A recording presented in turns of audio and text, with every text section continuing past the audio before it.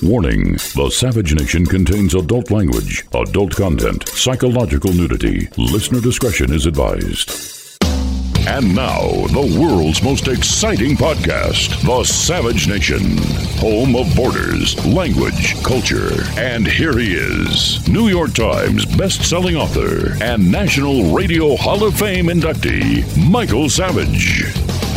He can only be stopped. The growing menace of communism arouses the House of Representatives Un-American Activities Committee. Among the well-informed witnesses testifying is J. Edgar Hoover, head of the Federal Bureau of Investigation. Mr. Hoover speaks with authority on the subject. The Communist Party of the United States is a fifth column, if there ever was one. It is far better organized than were the Nazis in occupied countries prior to their capitulation. They are seeking to weaken America, just as they did in their era of obstruction when they were aligned with the Nazis. Their goal is the overthrow of our government. There is no doubt as to where a real communist loyalty rests. Their allegiance is to Russia, not the United States. Communism in reality is not a political party. It is a way of life, an evil and malignant way of life. It reveals a condition akin to disease that spreads like an epidemic. And like an epidemic, a quarantine is necessary to keep it from infecting this nation. And the reason I believe we are going to win is that we have an unprecedented grassroots movement from coast to coast of millions of people. The reason that we are going to win is that we are putting together an unprecedented, multi-generational, multiracial political movement. Welcome to the Savage Nation. This is Michael. I'm here today, of course. And let me say again, this is the Michael Savage School of Advanced Political Science. Everyone gets an A in this class. My favorite professor didn't grade people. He gave everyone an A so you could actually listen to him and learn. He was my genetics professor. He was the chairman of the department. We thought he was silly and old and a doddering guy. But as a result of not having test pressure, we all learned a lot more. And that's what I hope you do on this program. A guy like Bernie Sanders is a con man from the get-go, and I've told you that. I know the type. I ran from New York to get away from the Bernie Sanders types. They're the worst sort, the worst type. In every people, there's a worst type. He's the worst type of my people. But having said that, millions of people are gulled by him. Millions of people are deceived by him. And so I have to spend some time today to try to elucidate who this man actually is. It's been said that socialism enters through a ballot, while communism enters through a bullet. But make no mistake about it, while the nice old seltzer man from New York looks like a nice old seltzer man from New York who only wants fairness and clean water, and everyone should be happy. That's not what he wants. What he wants is absolute power and a totalitarian way of life. He wants communism. If you look at socialism and communism, the twin sisters of evil, you will find that they're one and the same. One is the more peaceful approach. The other is the more violent approach.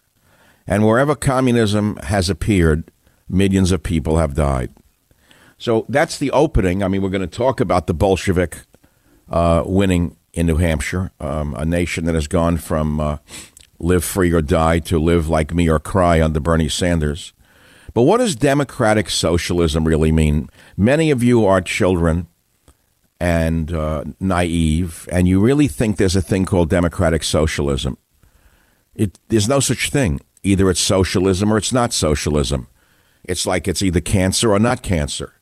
Now, there are varieties of cancer, and there are stages of cancer. Let's put it to you that way. As you well know, there's stages 1, 2, 3, and 4 in cancer. Maybe there are others. I'm not an oncologist. Bernie Sanders is a stage 2 cancer on the political landscape. He is a clear Bolshevik. Now, what is a Bolshevik? Go back to the Bolshevik Revolution of 1917 in Russia, and you see that Bolshevik means a person who was a Bolshevik, was a member of the majority faction of the Russian Social Democratic Party, Listen to those words. The Russian Social Democratic Party, which renamed itself the Communist Party after seizing power in the October Revolution of 1917. So you say, well, why am I getting so worked up over him? Look, first of all, he got more votes the last time around in New Hampshire. I call it New Hampshire because that's part of the reason he's popular there. It is in many ways one of the drug locus.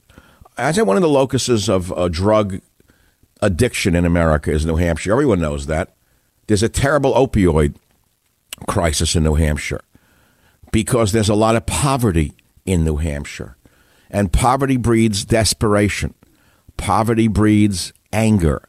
Poverty breeds desperation in the voter who thinks that somebody screwed him, that his downtrodden lifestyle is a result of somebody else.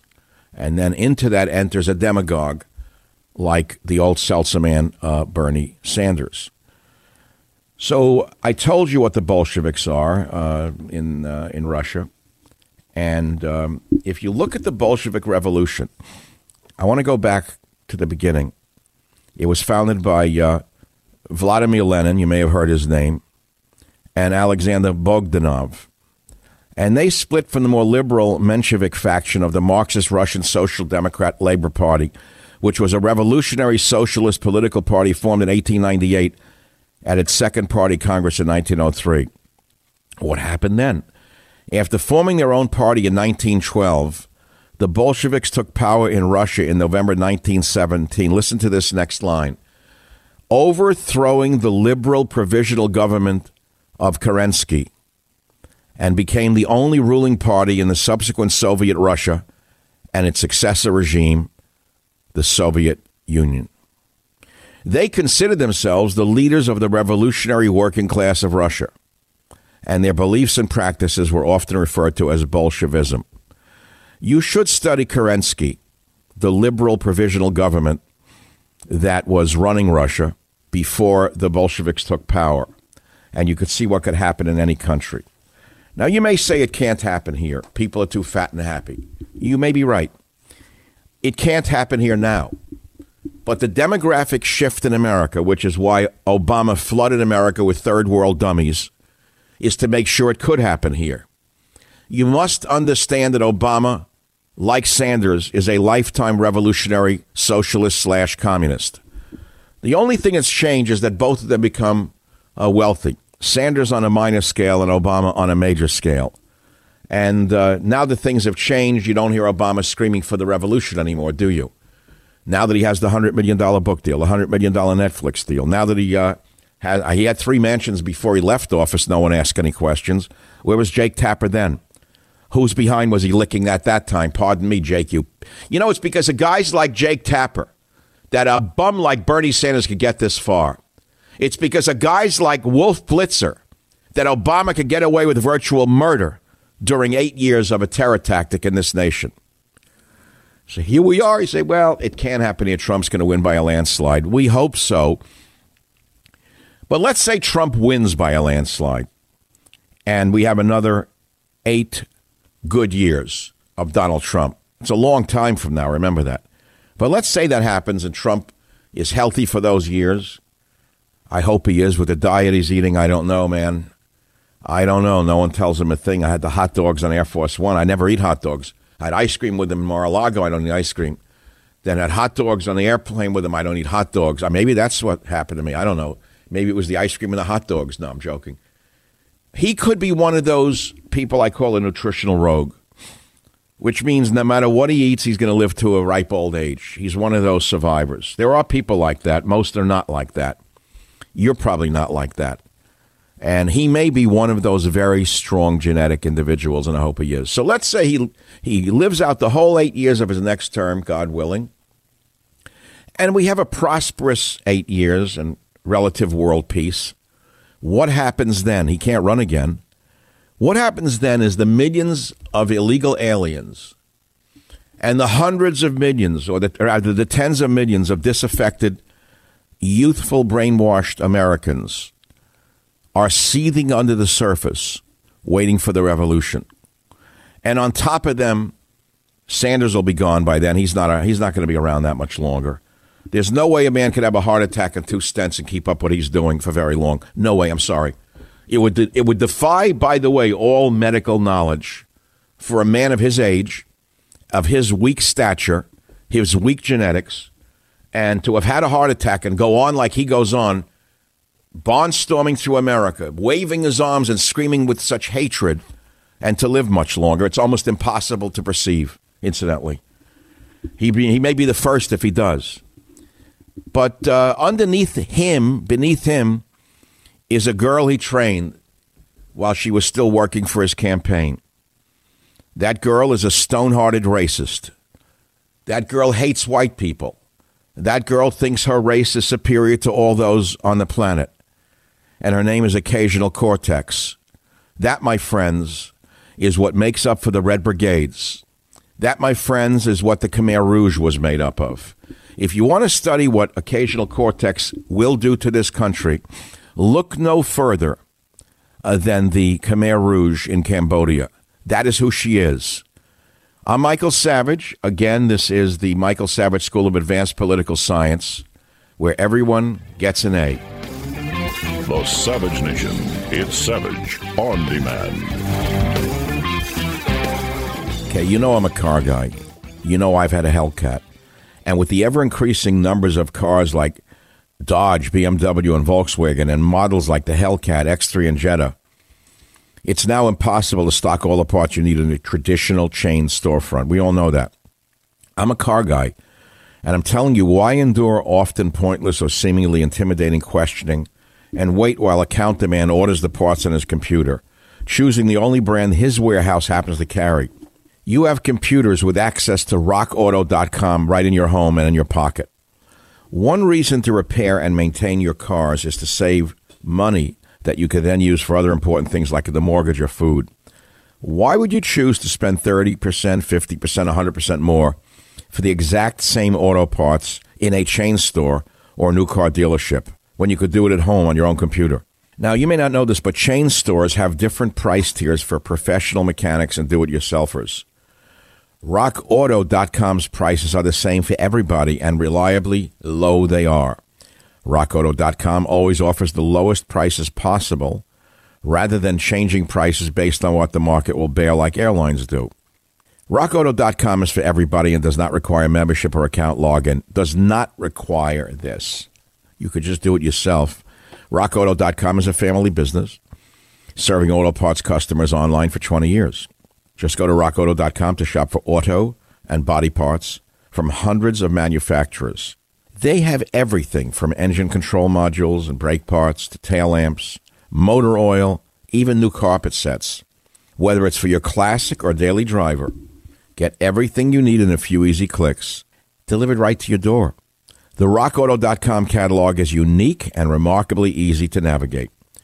You can quickly see all the parts available for your vehicle and choose the brands, specifications, and prices you prefer.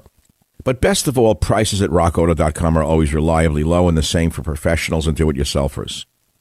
Go to rockauto.com right now and see all the parts available for your car or truck. Write SAVAGE in their How Did You Hear About Us box so they know we sent you. That's SAVAGE. They have an amazing selection, reliably low prices, all the parts your car will ever need. Don't stand online in an auto parts store and wait for the hostile clerk to get back to you. Go to rockauto.com. All the parts your car will ever need. Rock Auto. All the parts your car will ever need. RockAuto.com.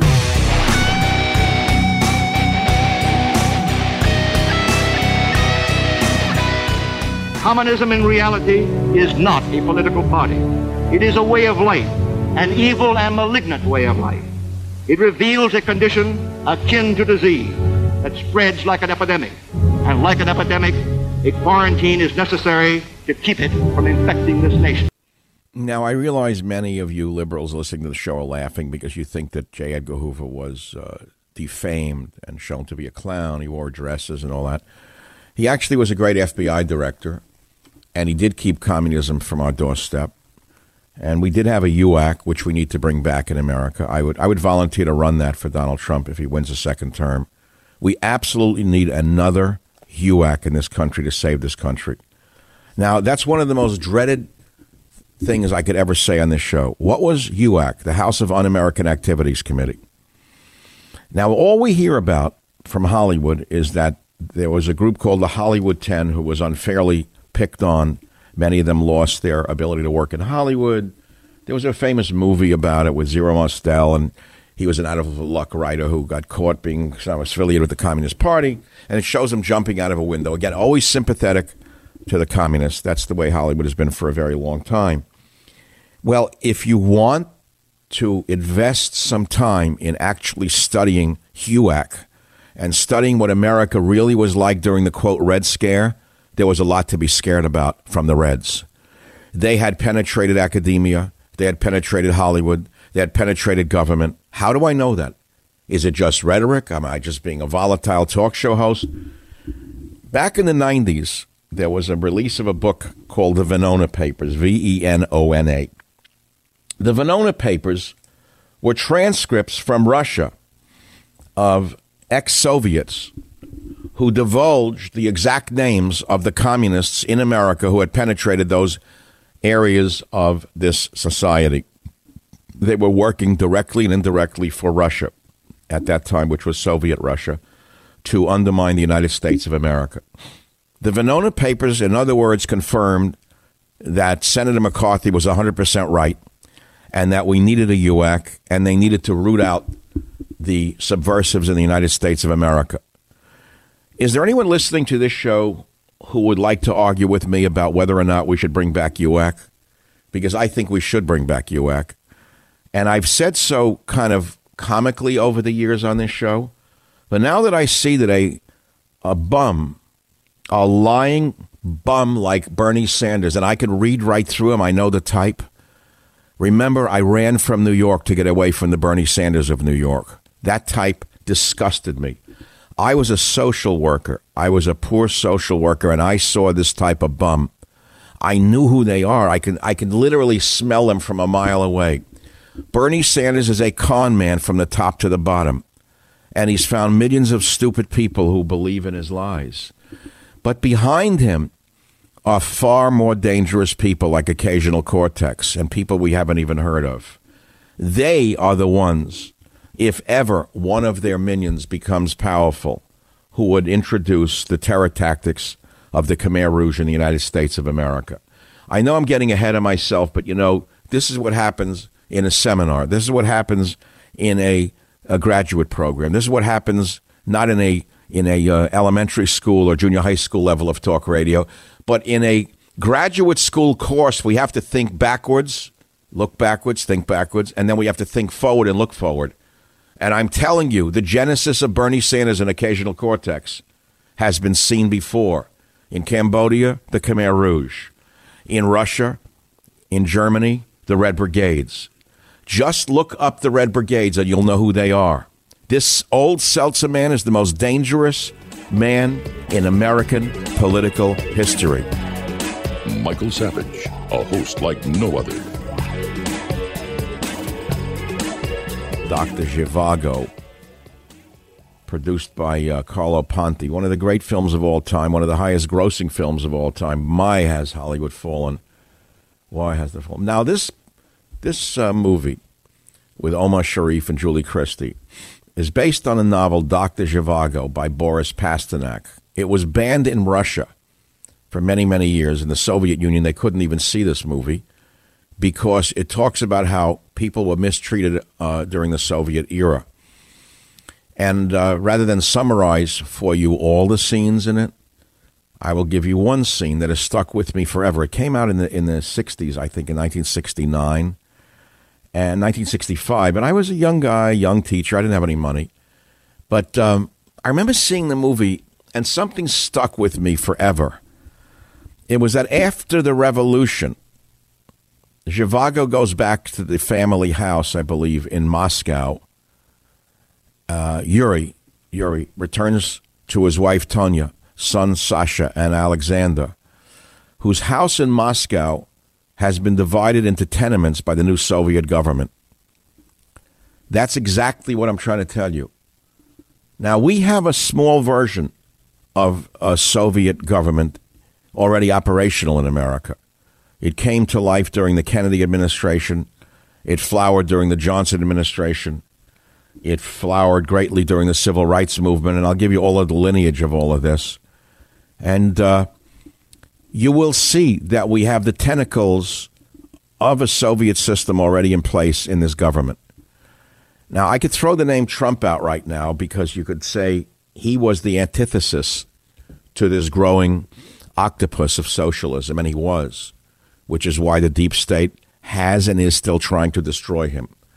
You must understand that over a 50-year period, a government becomes very entrenched in all aspects of itself, and all aspects of itself reflect the socialism of this government that has been here for a long time. And they didn't want an outsider to come along.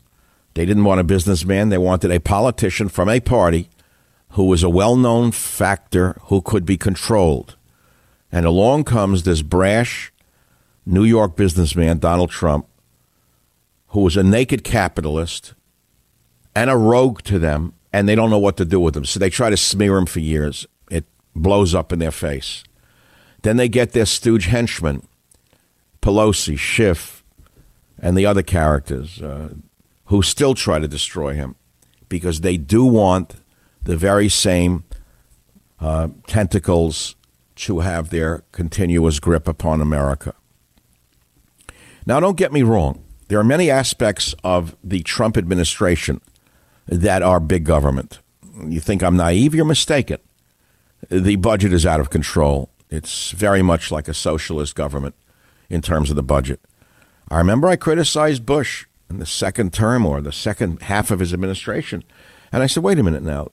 This government under Bush is very much like a socialist government with the crazy spending. But what Bush did in spending is child's play compared to what Trump's administration is doing. They're spending like crazy. Now, I know we don't care because compared to the other side, we're better off, blah, blah, blah. I've heard it all, and we are. I know we are. Obviously, when you look at the other side, anything is better than the other side. But on the other hand, if the man is a fiscal conservative, he's got to start being fiscally conservative. So, again, let's get back to what I'm talking about. Bernie the Bolshevik takes New Hampshire. Now, he wins with 151,000 votes. In the past, he won 70,000. Last night, he won by 70,000. 4 years ago, the communists won by 150,000. It's true there were more people in the race last night, so it's a very hard analysis to make.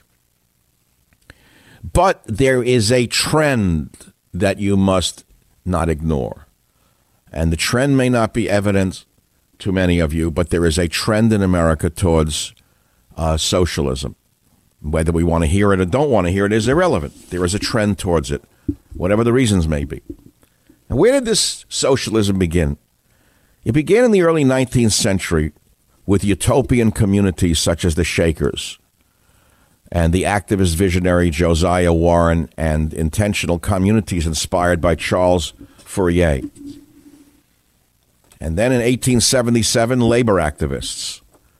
Labor activists, and I'm talking about now in America, immigrants basically from British, German, or Jewish backgrounds founded the Socialist Labor Party in 1877. 1901, the Socialist Party is founded in America.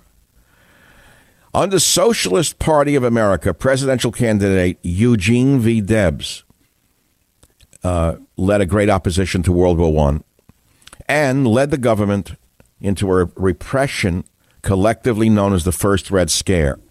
Now, pay attention to the first socialist presidential candidate, Eugene V. Debs. When I grew up in New York, there was a radio station in New York City called the EVB. It may still be on the air, and it was largely an ethnic station, WEVB. I can remember to this day, I used to joke about it. They had shows in different languages, including Yiddish. And my friends and I would listen to it just to mock it. It was so old world and funny. WEVB. And I remember there was jingles like the Joe and Paul song. Joe and Paul are Farganigan, Joe and Paul. I'm just singing a little tune I can remember the jingles to this day.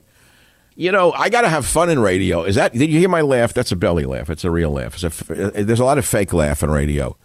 People fake it like they do fake orgasms. A lot of people fake laughter in radio in order to make you think they're enjoying themselves when they're schwitzing and dying up here. I actually just enjoyed myself. So going back again to what I'm talking about. So in the 50s, well, I'm getting up to the 20s. Here's another big name to remember. In the 20s, the Socialist Party declines. But they ran Norman Thomas for president 6 times in the 20s and 30s. You may remember the name Norman Thomas, right? In the 30s, suddenly the Communist Party USA takes importance in labor and racial struggles. And it suffers a schism which converged in the Trotskyist Socialist Workers' Party. It's interesting to me that I think that's where Sanders comes in. He's sort of a Trotskyite, by the way. In the 50s, McCarthy comes along, and with HUAC and investigations of Hollywood, academia, and government, socialism runs and hides under the rocks. In the 60s, now remember the 60s, you had a lot of radicalization in America, brought about by the New Left and other social struggles and revolts. And Michael Harrington, another name to remember, and other socialists were actually called to work for the Kennedy administration and then the Johnson administration's so-called war on poverty and so-called Great Society. And socialists at that time also were drawn into and played key roles in the civil rights movement. Now the 70s come along, and you have revolutionary situations in America characterized by black power, allegedly in opposition to the Vietnam War, and you have groups like the Weather Underground appearing, which conduct a campaign of bombings and killings. In San Francisco, we now have a DA whose mother was a member of the Weather Underground, to show you how far they have come. Pay attention to the moving parts here. George Soros is funding all of these Weather Underground types in DA races across America. Remember, the head of the snake, the ACLU. Remember the other head of the other serpent, George Soros, funding groups like these. 1982, the Democratic Socialist of America is formed after a merger between the Democratic Socialist Organizing Committee and the New American Movement.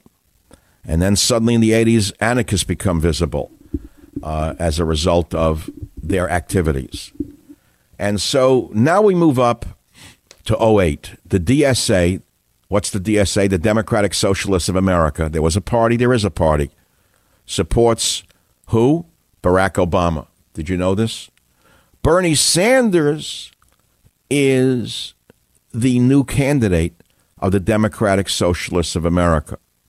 He has revived the lineage of this toxic socialist movement and has brought it into the mainstream in this presidential election. And now you know the rest of the story. Again, this is Michael Savage, where I'm running the School of Advanced Political Science, where everyone gets an A. I'm not asking you to remember all those names because it's impossible to do so. All you have to remember is that Bernie Sanders did not appear out of nowhere. Bernie Sanders is the most current in a long line of revolutionaries in American politics. It is a growing movement in America. Now, if he should get the nomination, and yesterday I predicted he's not going to cross the finish line, and I guess I should give you a summary of that podcast now. I mean, you could pick it up on Michael Savage's podcast, which is probably one of the most important podcasts in the world right now. Whether you want to accept it or not is almost irrelevant to me. All I know is I produce quality products. Whether you accept it or not or buy them or not is up to you, not up to me. I can only produce the fine product. It's up to you to consume it. Yesterday's podcast has several elements in it, which includes my prediction that Bernie Sanders will not cross the finish line. Now, why did I say that? Now, I don't mean the finish line of the campaign. He will probably finish the campaign. He's got such an animus in him that the heart attack will not stop him. The hatred for America, the hatred for the white man, is so strong in Bernie Sanders that it literally impels him through all of his infirmities. So we now look at what he's doing. And why do I say he won't cross the finish line? Because the power structure that runs the Democrat Party is virtually no different than the power structure that runs the Republican Party. At the end of the line, it's all run by the banks and the financial institutions. They run the politics in America. And that's how they've kept the country going all these years. There's nothing wrong with that. But they lead us to believe there's a huge difference between the two parties, when in fact, since 1994, I truly yours, Michael Savage, have been saying that we have a Democrat Party or a Republican Party. It's a one-party system playing three-card Monte. The only change has been Donald Trump in that two-party system and three-card Monte. So, okay, so what I'm saying is this establishment, the Goldman Sachs, great company, by the way, the investment banks, the Wall Street banks that run America and run the world, they're never going to let this tuna fish stained bum from Union Square on a soapbox get to the finish line. Now, it's an ominous statement in some ways, but just as the power structure prevented him from winning last time and gave it to Hillary instead, they're going to do it again. And if you watch movies, as I do, I mean, you don't have to be a genius to know what I'm saying. You don't have to be a genius to put two and two together. If he becomes a real threat, I suggest you watch The Irishman or The Godfather. I'll be right back. The Savage Nation. It's savage, uncut, unfiltered, and raw. Well, that about wraps up hour number one, and I hope you've enjoyed my history of socialism in reference to Bernie the Bolshevik taking New Hampshire. And we'll talk more about communism, why I believe we need HUAC to be returned to the United States of America during Donald Trump's second administration. I hope that quote goes out far and wide. Crazy Michael Savage says HUAC should be brought back during Trump's second term. God, make my day. Let people start talking about what the House of Un-American Activities Committee was and how right they were, because I'm going to do it in the next hour and tomorrow and tomorrow and tomorrow.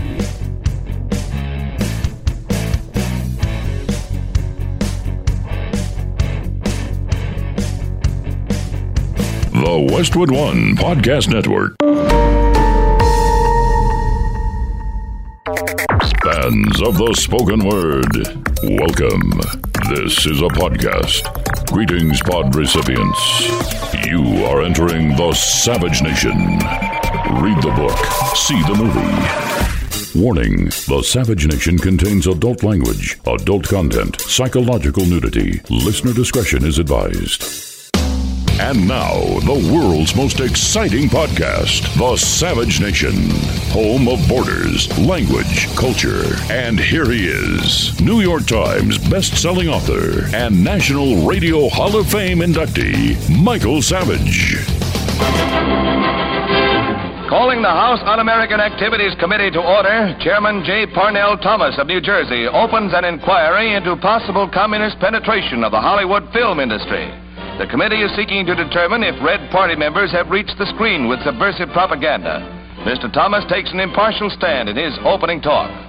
I want to emphasize at the outset of these hearings that the fact that the Committee on Un-American Activities is investigating alleged communist influence and infiltration in the moving picture industry must not be considered or interpreted as an attack on the industry itself, nor should our investigation be interpreted as an attack on the majority of persons associated with this great industry. I have every confidence that the vast majority of movie workers are patriotic and loyal Americans. A long list of prominent motion picture witnesses appear before the committee. Speaking for the films, Eric Johnston, president of the Motion Picture Association, talks frankly concerning the attitude of the producers. We're accused of having communists and communist sympathizers in our employ. Undoubtedly, there are such persons in Hollywood, as you will find elsewhere in America. But we neither shield nor defend them. We want them exposed. We're not responsible for the political or economic ideas of any individual, but we are responsible for what goes on the screen. We guard that with great care. If communists have attempted to inject their propaganda into the motion picture, they have failed miserably. We will never permit them to succeed. Well, that was then, this is now. That was 1947. The Reds have succeeded beyond their wildest imagination. All of Hollywood is given towards Marxism in one way or another, socialism, anarchism. Most of them are hardcore Trotskyites and don't even know it. They're stooges, they're puppets, they're fools, they're tools. Welcome to the savage nation. And we're talking about the victory of the naked Bolshevik in the primary in New Hampshire. Bernie the Bolshevik takes New Hampshire. I call it Hampshire for a good reason. Now you say, it's not like that, and he's not really a communist. He's just a Democrat socialist, and he's not that frightening. That's because you don't know the history of communism. You don't want to spend the time to study the differentials between so-called democratic socialism and hardcore Trotskyism. But you can study it. In the last hour, I gave a wonderful monologue on the subject and traced the lineage and history of Bernie Sanders all the way back to the beginning of the utopian communities in the early 19th century, such as the Shakers, and brought you all the way up to Barack Obama, who was backed by the Democratic Socialists of America in '08, and Bernie Sanders, who has been credited with reviving the American socialist movement by bringing it into the mainstream public view for the 2020 United States presidential election. If you care to comment on these subjects, the phone number is 855-400-7282. Is that my number? Yeah, 855-400-SAVAGE. And I'll take my first call right now out of Las Vegas. Michael, welcome to the program. What's your topic, please? I detect they're getting nervous. Blankfein, Chris Matthews, Bloomberg, they gotta think that this guy might actually have a chance of winning with this army of millennials, that can't be deterred. Yes, that's right. Why do you think I'm doing the show? Because I don't dismiss this tuna fish stained bum. No, he's very dangerous. He is a neo-Bolshevik. And this mob, this AOC millennial mob, they're like a mob of wild animals. They cannot. Yeah, they are the people who would put you and I into a work camp as sure as I'm sitting here. I've studied the Khmer Rouge. I have studied the Red Brigades. I know who they are. They are vicious. They have no soul. They have no heart. All they have is a desire to take from others out of sheer jealousy and racism. And this generation is very easily mobilized by social media. Yes, and this generation is amoral. It's an amoral generation that is capable of the worst that humanity has ever seen. Well, to paraphrase James Baldwin, these lefties have cast their bread upon the waters for 60 years, and now it is returning to them poison. What you're saying is the leaders, the Democratic leaders, are suddenly panicking over what they have been playing with because, you sow the wind, you reap the whirlwind. There's another way to put it. They thought it was a game they were playing, the Chris Matthews types. They're scared. I saw Wolf Blitzer last night and that other clown on the stage with him, Jake Tapper. I saw they were almost terrified of what they had created. They never thought this Frankenstein, who they were feeding, would ever grow into the full-blown monster that has emerged last night. But they've seen nothing yet, Michael. I think you agree with me. Because behind the old seltzer man is a vicious group of millennials who are fundamentally racists and amoral. Thank you for the call. James in San Jose, welcome to the Savage Nation. Topic, please. Well, yes, Dr. Savage. I'm talking about Bernie Sanders, and I'm a 20-year-old guy. And he's not selling with a lot of guys I know down here. I'm one of those millennials that you're from. Yeah, but you're a guy. You sound like you actually know what's going on. You know that most of the people around you don't know what's going on. Wouldn't that be a fair assessment? Oh, 100%, Dr. Savage. I go to community college out here, and it's so sad. I listen to people, and they're talking about how white people are evil and how we don't deserve to be around them, and it's awful. Right. Now, this has come from the communist movement. It's been promoted by Bernie Sanders and occasional Cortex. It is fostered by the hatred within the black community towards white people, and it is going to metastasize into a full-blown racial war if they are not stopped. And the only target that is permitted to be picked on is the white heterosexual male. You, my friend, are the new target in America. You are the new target in America, and you know it. So you may think that it's not resonating, but you're just telling me it is in a way, aren't you? Yes, sir. It's very sad. I'm sure that your teachers and professors agree with these communists, don't they? Oh, 100%. I remember in my English class last semester, one of the girls got up and she was talking about, we were reading a book, Black Like Me. I don't know if you've heard of it, Dr. Savage, but we were reading the book, and they were talking about how racist the white people were back about 100 years ago or so, and they were comparing it to now as if nothing's changed. Now, who said nothing's changed? The professor, I mean, it sounded like nothing had changed at all. Well, the professor is a low-life, low-ticket bum. That's why he's teaching. There's an old saying, those who can do and those who can't teach. And you usually get that type in the community colleges. They're all jealous losers. And what they do is promote hatred. And now they can no longer pick on anyone except the white heterosexual Christian male. And I'm telling you, as I sit here, you have to speak out and you have to stand up no matter what it costs you. Because I wouldn't say put it on yourself. Just be aware and be very sensitive to this raging racism that's raging underneath the surface, especially in the community colleges. And unfortunately, it doesn't limit itself to the community colleges. As I said to you, it's time to bring back HUAC. I would offer to work for Donald Trump for $1 after he wins in 2020 to head up the new HUAC committee, no matter what it may cost me. No matter what target it makes of me.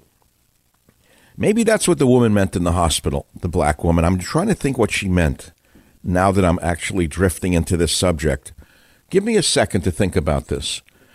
I'm in the hospital, and a black woman comes up to me. I told you this before. She was not a nurse. She was at the front desk in the ER room, and she came back to ask me about some paperwork. And we started to talk, and she asked me what I do, and I told her. She didn't know who I was in radio. She listened very intently.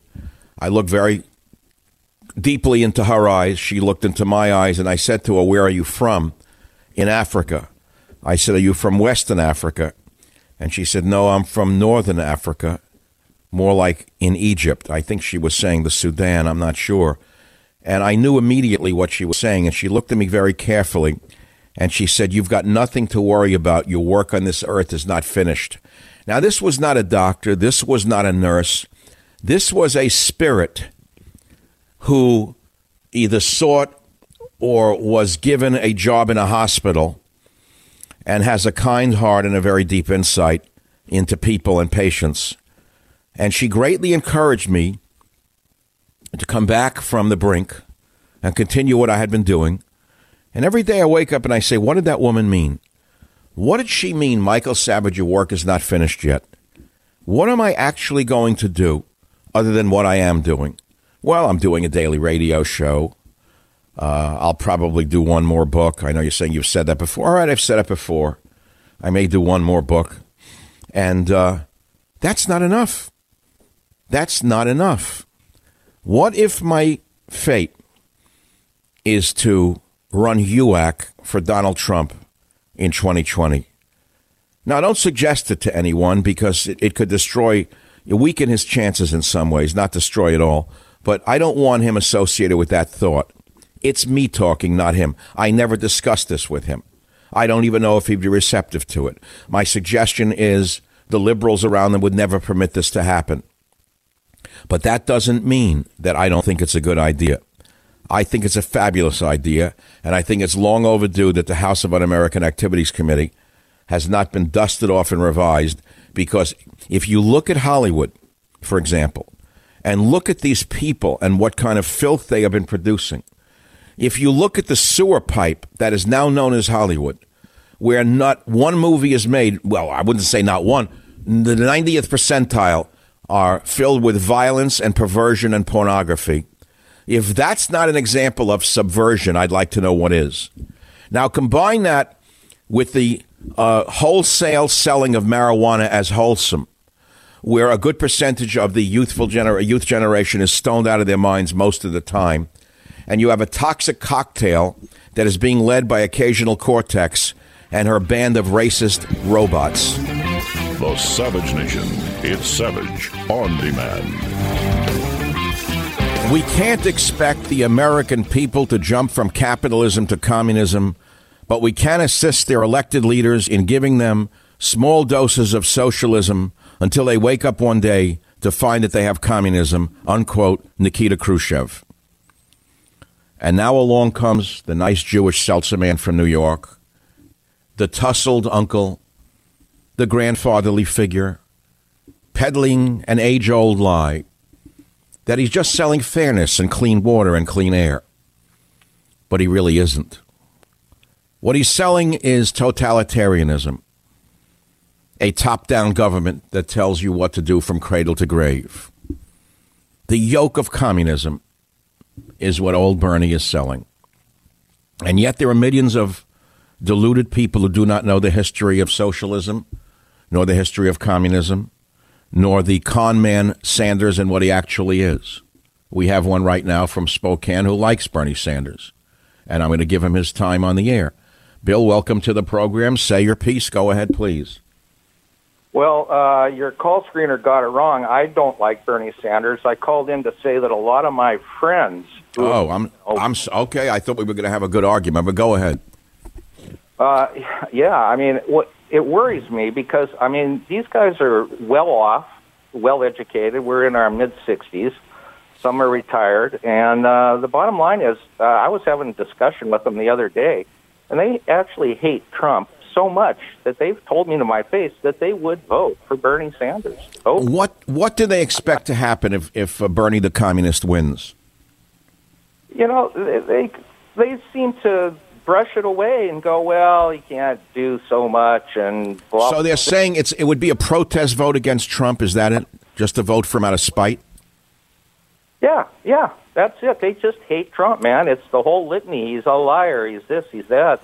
You know, and I just don't. So they don't like the country the way it is. The fact that there's almost anyone who wants a job has a job. The low unemployment doesn't impress them. Nothing matters to them. They just hate him. You know, I've known most of these guys all my life, and they do like the country. This is what I can't get my head around. Why? So what is it about Trump that they don't like? Tell me what they don't like, please. They don't like his style, basically, is what it boils down to. So they don't like the brash New Yorker, is what it comes down to. I'm sorry? They don't like the brash New Yorker part of him. That, and they just think he's a con man, a liar.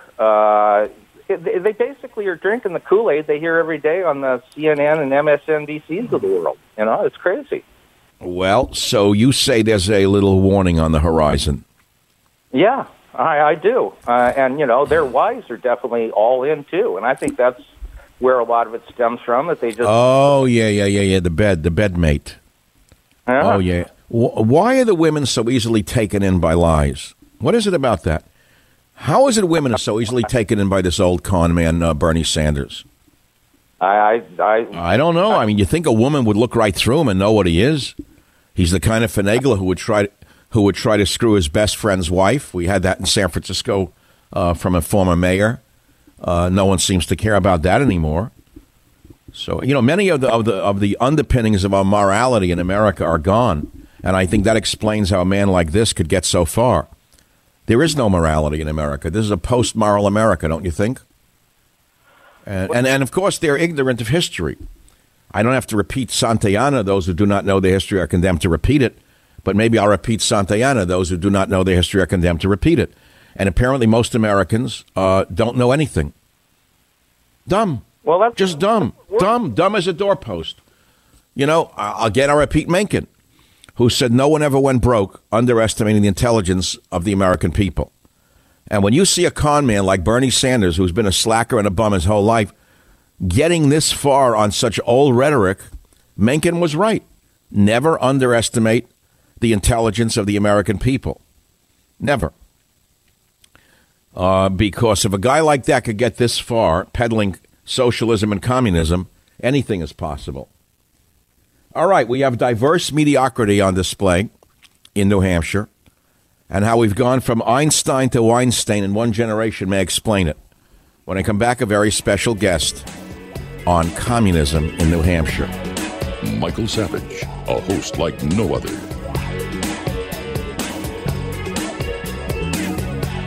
And the reason I believe we are going to win is that we have an unprecedented grassroots movement from coast to coast of millions of people.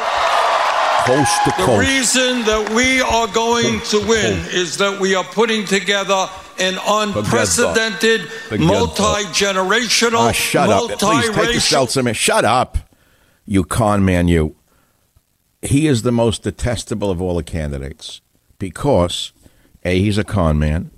He's never produced a product or service anyone has ever needed. And he is peddling a very old story. I gave you the history of socialism in America in the last hour, going back to the utopian communities in the early 19th century, all the way through Eugene V. Debs, Norman Thomas, Michael Harrington, and how the Democratic Socialists of America supported Obama in 2008, and how they're supporting this cretin right now. Joining us to put this in context is a great guy, friend of mine, Alex Marlow, who is, by the way, editor-in-chief at Breitbart, and he joins us right now on the Savage Nation. Alex, what do you think about this victory of this communist socialist Bernie Sanders last night in New Hampshire? Dr. Savage, first of all, it's great to be on the show with you. It's the first time I think I've ever been your guest, and I really appreciate you saying so many nice things about Breitbart over the years and promoting our content. Oh, no, it's a great site. I love Breitbart. Thank you. It means the world to us because we all respect you very much. And you touched on something that I feel like you and I are the only people out there who are saying this, which is he's not authentic. Everyone keeps telling me how authentic Bernie Sanders is. Socialist with 3 homes, and he's got patents on all of his books. And then his campaigns buy his books to the tune of $500,000 at a time. Like, he is the least... Wait. He's funneling some of his campaign funds into buying his own books? Yes, he buys... I thought only talk show hosts were doing that. Yeah, right, exactly. There's a bunch of talk show hosts who pretend that they're great geniuses who do that with their front foundations, but I didn't know Sanders was working like a talk show host. Oh, that's exactly what he does constantly, and he's got patents on it. And, of course, Dr. Savage, you could always give a gift to the United States Treasury and pay the tax rate he wants all. What do you mean? You got a patent on a book? I have a copyright. How does a patent help him as opposed to a patent? That's what I mean. He's got a copyright on the book. So okay, right. He's not. So he receives all the royalties from the book. Of course. For him and his pig wife, I understand. Yeah. Him and the pig wife who busted out of college up in Vermont, like mafioso. Well, that's right, and that's what he's doing with his entire family. And know that one of the big things that Sanders does is he started all of these sort of nonprofit things, and then they always end up shuttering, and he always puts a family member in charge. He's done this over and over throughout the years, but he's got incredibly wealthy because of this thing called media buying, which is one of the... I know. So he and his pig wife are running it like a mafia bust-out game. That's the way I see it, and it's been not adequately investigated. I don't think the media has fully vetted Bernie, and even people... Well, we know why they don't. I mean, when you got lightweights like Jake Tapper and Wolf Blitzer sitting there, they were dumbfounded by what they had created, that this Frankenstein actually had such a victory. They looked terrified by it because I think even their bosses who have been playing the game of socialism all these years and playing the game that they hate Trump were shocked last night at what could happen from the Frankenstein they created last night. That's what I saw. Yeah, that's precisely correct. And now there is total panic, and I always like to check out the New York Times, not to get information, just to get a sense of where the left mind is at. And I think now that they think the savior could be Bloomberg for them, which, again, he's another guy who has not been, I think, vetted publicly. But you're right to warn about Sanders and socialism. And the thing is that he's got some people convinced he's the genuine article when he's absolutely not even close to that. Well, right. He has run with communism under the guise of democratic socialism, and it's worked for him. He went from being an obscure slacker in the Upper West Side of Manhattan who never held a job. According to his friends at the time, he lived like a leech in people's houses and apartments. He moved to Vermont during the hippie era, and he conned his way into being mayor of Burlington, which is a college town, isn't it? Burlington, Vermont? Yes. Yeah. And the very same rhetoric he used in Burlington, Vermont, launched him into the U.S. Senate. And this once pristine state of Vermont became a cesspool of left-wing fanaticism and now he is threatening to tear down America. Frankly, we both know he can't win. Look, yesterday's podcast, Alex, was mine. My title was that Bernie will not cross the finish line. Now, that has a sort of ominous undertone to it, which is that if he, God forbid, should win the nomination, which is almost impossible, given the way the Democrat Party works, and they don't want him to win, but if he should somehow wrest the nomination from the Democrats, do you actually think they're going to let him become president? I think that the jury is out on this, and this is why I've never seen so much talk from the establishment left-wing media sources that I have to follow for work. I've never seen so much brokered convention talk in my life, and this is the reason why, because even a lot of the Democratic establishment, even though a lot of them flirt with communism and socialism, they don't like the extreme rhetoric that Sanders uses. And you saw this 2 days ago. He flat out said, we want to fundamentally transform the United States of America. Right, and he's always attacking the white man. Why does Sanders have such a hatred for the white man? That is I have no clue. And this is a cross-the-board thing in the Democratic Party, and it seems like... Well, right. Well, Occasional Cortex and her girlfriends are all stone-hearted minority racists. Everybody knows that, and no one will say a word about them. These are classic racists. That's all they do is sell racism. So Sanders taught them this, though, because it works. Apparently, peddling racism works for these people, and it works for Sanders. But again, I don't want to get too diabolical in my commentary about Sanders. I do not believe they'll let him win. They will never let him win because the Democrats who run that party are billionaires, and they're not going to let a communist take over the party. But can you explain what a brokered convention is for the savage audience, please, Alex Marlow of Breitbart?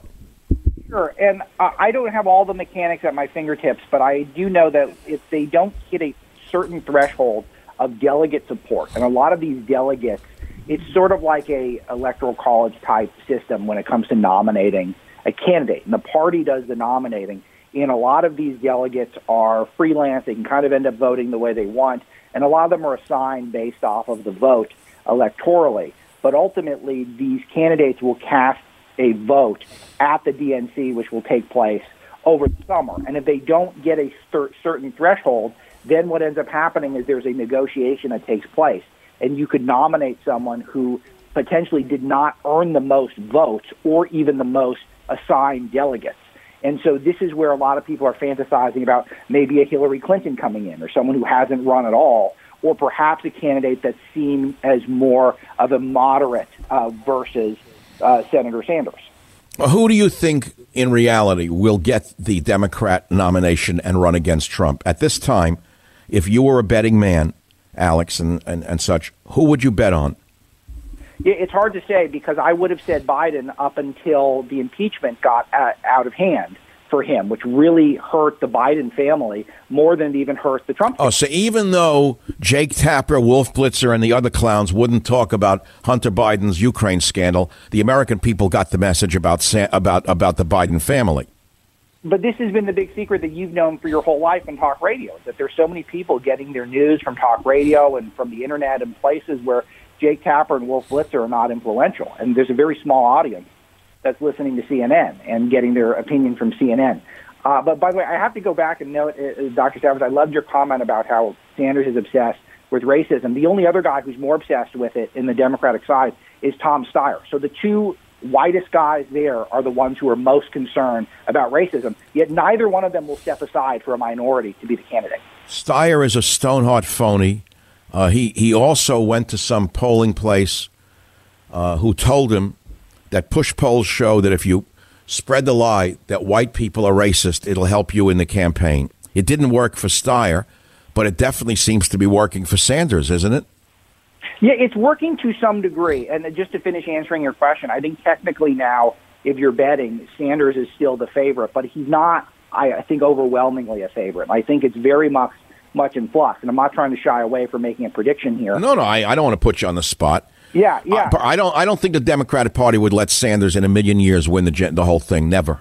They're not going to let him win it. Well, could be correct, and I'll tell you, my sources are telling me they're deeply, deeply concerned. And they're well, how much further do we have to go, Alex, than Barack Obama 2 weeks ago coming out, sounding off the alarm bells about the far-left movement of the Democrat Party? He's a billionaire now, Obama. All of a sudden, he's worried about the socialists taking over and taking back some of the money he garnered? Yeah, I don't know what his motivation is there as well. It's very simple. When it suited him, he used socialism to peddle to get him where he was. And now that he's a billionaire, he's suddenly not a socialist anymore. But the same is true about the whole Democrat establishment. Look at Steyer. Steyer made his fortune. He's a very wealthy man. He really wants higher taxes and socialism like hell he does. Of course not. And the people who could deliver this election for the Democrats are the people in Silicon Valley. If they change the algorithms in Facebook and Google, et cetera, that's the best ticket for a Democrat to get in. And you think those people want socialism? Of course they don't. They're all on the left, but they're not in the Sanders wing, or at least the way Sanders speaks rhetorically. Please, none of them are on the left. They're all con men. They're very successful con men who don't pay their fair share of taxes. Why would they want to elect someone whose whole campaign is about paying the fair share of taxes? You think Google wants to be broken up by this communist bum? I don't think so. No, absolutely not. And so this is why I do think they're going to do everything they can to stop him. It's already happening. And so who's number two then? Who Buttigieg, whatever his name? He's going to run. Howdy Doody. He's going to run against Trump? Yeah, I don't think so. I can't picture it. And a lot of this is just, my opinion. It's like a child with strings on his back running against a man. If I were to see Buttigieg on the same stage as Trump during an actual debate, I would see like a marionette, like a howdy doody with strings on him versus a real human being. He can't win. He's another construct and a fake. And here's another one, Dr. Savage, that you've been at the cutting edge of, is you've understood the ideological backbone behind Trump. He's not just someone who's a rabble-rouser in the media, but he's really talking about, Thank you. He ran on principles, borders, language, culture. I was told that by Steve Bannon, who I met after the election. I had never met Steve before. He said, Dr. Savage, we all know that it was your books and sound bites from your shows that we put together to help him win the campaign. We all thank you. The president knows that. The man ran on something. He didn't run on just the hatred of the left right now. I don't think they have a ghost of a chance, frankly. This is why the media has really underestimated the Trump base, because we like Trump not just because he throws bombs at the media, which we all like to some degree or another, some less than others, but it is that America First nationalism is grounded in principle. Now, I think people are figuring out Buttigieg is just getting up there and talking. I don't think he knows what he's saying, and there's all these viral clips online of him droning on, but he has no substance to him. And I think this is going to play very bad as time goes on. So I think maybe the dark horse right now, the sleeper, is Klobuchar, but we'll have to see. It's hard to picture that. All right, so she's a moderate, non-socialist Democrat. She, amongst all of them, has a chance to get up there and run. That's true, a moderate. She's a senator with a record. You could look into it. She's not a flaming radical. You could look into that. That could be. Maybe the party would let her get to the finish line, and maybe she'd be a fun candidate to run against Trump. Who knows what the future will bring? I want to thank you for your great work. By the way, when were you made the editor-in-chief? You worked your way up. I didn't know that. It's good that I know you. I was the first employee of Breitbart. I've been editor-in-chief for about 5 years now, but I did start at the very bottom. So I'm a great success story of coming. See, only in America could you start as Billy Batson newsboy and wind up editor-in-chief. Yes, and we just keep growing and growing. We're the number 48 biggest website in the United States, according to Alexa.com, and I know we have a lot of crossover in our audience, so thank you, those of you reading. No, I read it every day. Breitbart.com, great place. Alex Marlow, thanks for being with us to talk about the Bolshevik bum Bernie Sanders on Savage Nation. I'll be back in a minute. Home of borders, language, culture, the Savage Nation. Can you imagine Bernie on Air Force One? Wonder what kind of food he would serve on an airplane. Tuna fish, tuna stains? Would he ban meat? He certainly would fly in it, even though it's against global warming's protocols. I don't know what he'd fly on it. What would he serve on Air Force One? Well, in the concluding minutes of the Savage Nation, let's go to michaelsavage.com, home of Borders, Language, and Culture. Top story, impeachment 2.0. There they are again. Two of the sad sack losers are bringing new charges against Trump. Nadler and Schiff, who should be imprisoned, by the way, for what they are doing. I would imprison them. If I had the power, put them in jail. This is not democracy anymore. This is not democracy. It's not hypocrisy. These are two criminals. Nadler and Schiff should be put in prison. I could make up charges that would stick, I can guarantee you. But I'm only a talk show host. Underneath it is yesterday's podcast, Savage Predicts Bernie Never Makes It Over the Finish Line. Maybe I have seen too many gangster movies. Maybe I have watched the Zagruda tape. Is it the Zagruda tape from Texas? Too many Zagruda? Maybe I've watched the Texas thing too many times. Maybe I watched The Irishman one too many times. Here's another story. Brides tie the knot in Northern Ireland's first same-sex marriage. Isn't that charming? A once moral Catholic nation has now become Hollywood. Brides tie the knot in Northern Ireland's first same-sex marriage. Isn't that wonderful to see the church destroyed after years of liberalism? I can't imagine what the IRA must be thinking, unless I don't even know what the new IRA is like. I pray to God that it's the same as the old IRA. But in either case, I can't understand how this happened in this once Catholic nation. Also on my website, CDC prepares for the coronavirus to take a foothold in the U.S. Now, why would the CDC be preparing for the coronavirus to take a hold in the U.S.? Because they're bringing it in. They don't follow the protocols of epidemiology. They never should have brought patients here to treat them. They should have built hospitals there and treat them there. But no, they want the disease here. Because why? Because they're bureaucrats and it will make them more powerful. Now you know the rest of the story. More on michaelsavage.com. Thanks for listening. And be sure to catch the show in replay on my podcast in exactly 1 hour.